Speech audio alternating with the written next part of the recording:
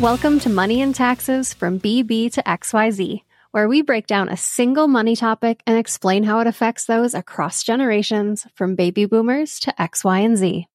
I'm Regina Neenan, Certified Financial Planner. And I'm Jason Spessiner, Certified Financial Planner and Enrolled Agent. On today's episode, we're talking about inflation. You know, it's that thing that happens when the price of goods and services are, increasing. You probably heard a lot about it during the pandemic when prices for everything were skyrocketing, and none of us quite knew what was around the corner. But we thought everything was leveling out for a long time and inflation was going down. And then January inflation numbers came out last week and the CPI increased. Jason, maybe you can tell us a little bit about what the CPI is and about another fun acronym in the inflation world. Well, no, right. You've probably heard of CPI, or the Consumer Price Index, and you may have also heard of this other one called PCE, or the Personal Consumption Expenditures Price Index. And you probably wonder, why are there more than one of these things? Well, these indices measure effectively the same thing, of course, inflation, but they do it in different ways. So if you want to check out the show notes, we'll post a link to an article from the Bureau of Labor Statistics that will get into all the weeds if you want to go into that sort of differences and similarities between those price indices. We'll also include a really neat CPI calculator so you can check the price of something from history and see, if inflation was accurate, what it would cost today. Oh, that's so fun. Yeah, taking a step back here, the Federal Reserve is working actively to decrease inflation. So when we say that January inflation numbers were higher than expected, that inflation increased, what exactly does this mean for you? Oh, well, it can vary depending on the generation you're in. And before we get into the generations, remember, the Federal Reserve, the Federal Open Market Committee, they actually have an inflation target. That's 2%. So they want inflation in a sense. They're trying to keep it at a specific level. But when it gets higher than that, of course, that's where we get concerns. Yeah. And in January, inflation was 3.1%. So let's dig into it. Let's see what that means for our generations. I'll kick us off here with baby boomers. And for those of you in the baby boomer generation, inflation is probably your worst economic enemy. But why? Well, your income is often set if you have specific sources of income that you're relying on, and it's probably less than your standard of living requires. It's your assets that are the thing or things that are helping you make up the difference between your income and the standard of living that you love and enjoy.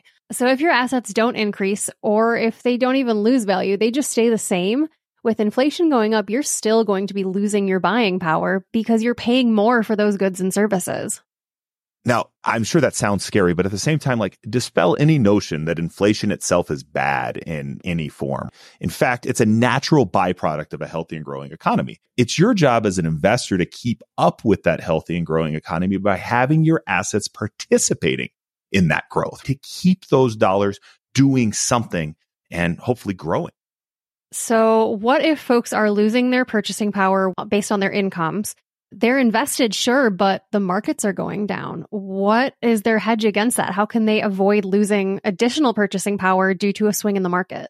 Well, as you know, there's a number of ways to do that, to be diversified, essentially, right? And to have some dollars ahead that are not necessarily at risk. But of course, with today's interest rates, earning money, that's the one thing that's very fascinating about how this sort of policy works, this monetary policy works, is that when inflation is high, the Federal Open Market Committee will increase interest rates to try to fight it. Well, what does that do? That encourages you to keep money in the bank. And hey, that money in the bank is actually going to be earning something. And of course, you have bonds and stocks and real estate and small business, and you go on and on and on.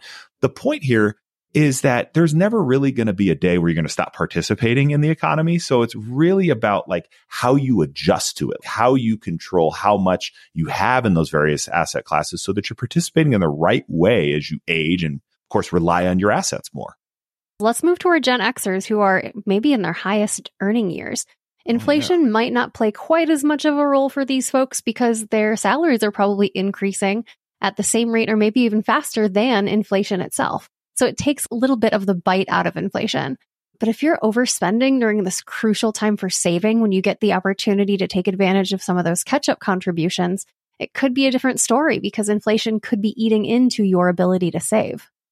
Let's take a minute here to focus on the tax angle that's going on. As the prices of goods and services are increasing, businesses may also be more profitable. And of course, if you're participating in that economy, if you're owning stocks, what happens? Well, as those prices go up, perhaps you're going to sell some of those stocks. And so all of a sudden now you've created some tax scenarios where you have to sort of balance and juggle how your participation in the economy, in the investing universe, and of course, fighting inflation is also going to be tied to your taxes. Well, guess what? The good news here, one of the things that happens is each and every year, tax brackets, of course, widen. There's more dollars that fit into these brackets. And so taxes do sort of naturally, of course, increase with inflation and the brackets get wider.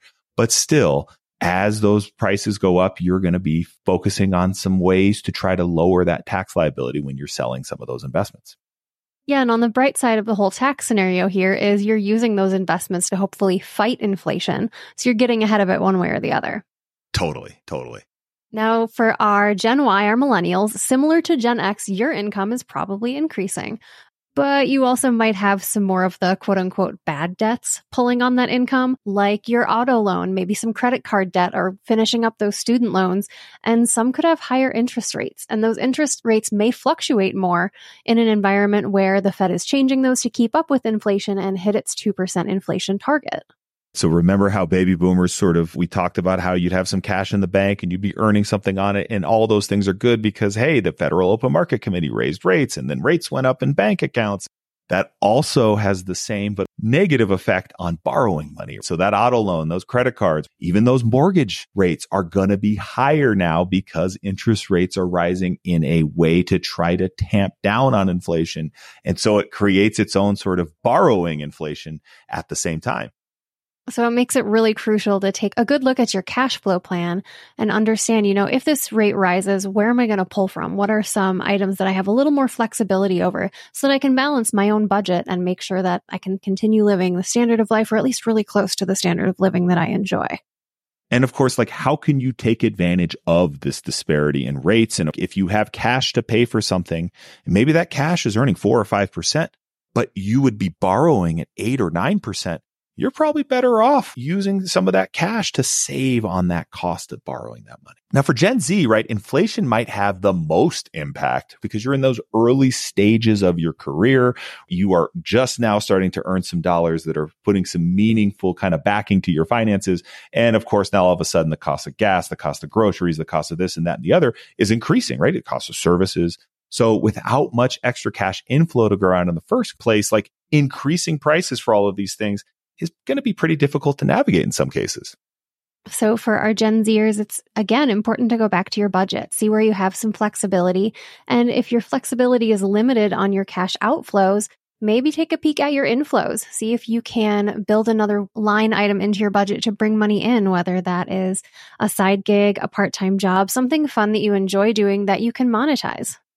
Yeah. And here's a little tax tip for you. Check out your withholding. If you're in that first or second job, turned in that W-4 and maybe you're over withholding and hey, you're going to be due this big old refund, but great. You just gave this big old interest-free loan to Uncle Sam.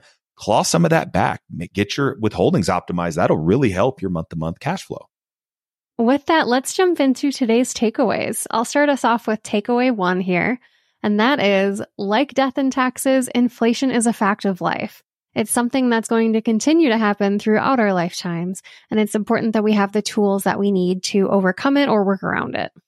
I wonder, are we changing the way it should be said? Death, taxes, and inflation are the 3 facts of life. Of course, takeaway number 2, investing your money, period, is how you fight inflation. I often hear of these, this is a good inflation-fighting investment. No. Any investment. That is the point. You invest your money to fight inflation. And takeaway number 3 here, another tool that can help you fight inflation is managing your cash flow plan or budget. Now, if you have an idea for a future podcast episode, or if you'd like to share some feedback or tell us a little bit more about how you are fighting inflation, you can reach out to us. Email moneyandtaxes at podcast@fpfoco.com. You'll also find that email in the show notes. This episode was written and produced by me, Regina Neenan. Regina also edited the episode. I wrote and produced it as well. Anyway, thanks for listening, and we'll talk to you soon. Jason Spessner and Regina Neenan are investment advisor representatives of Financial Planning Fort Collins, a registered investment advisor. The information in this podcast is provided for general educational and entertainment purposes only. It may not apply to you or your specific circumstances and should not be considered financial, investment, or tax advice.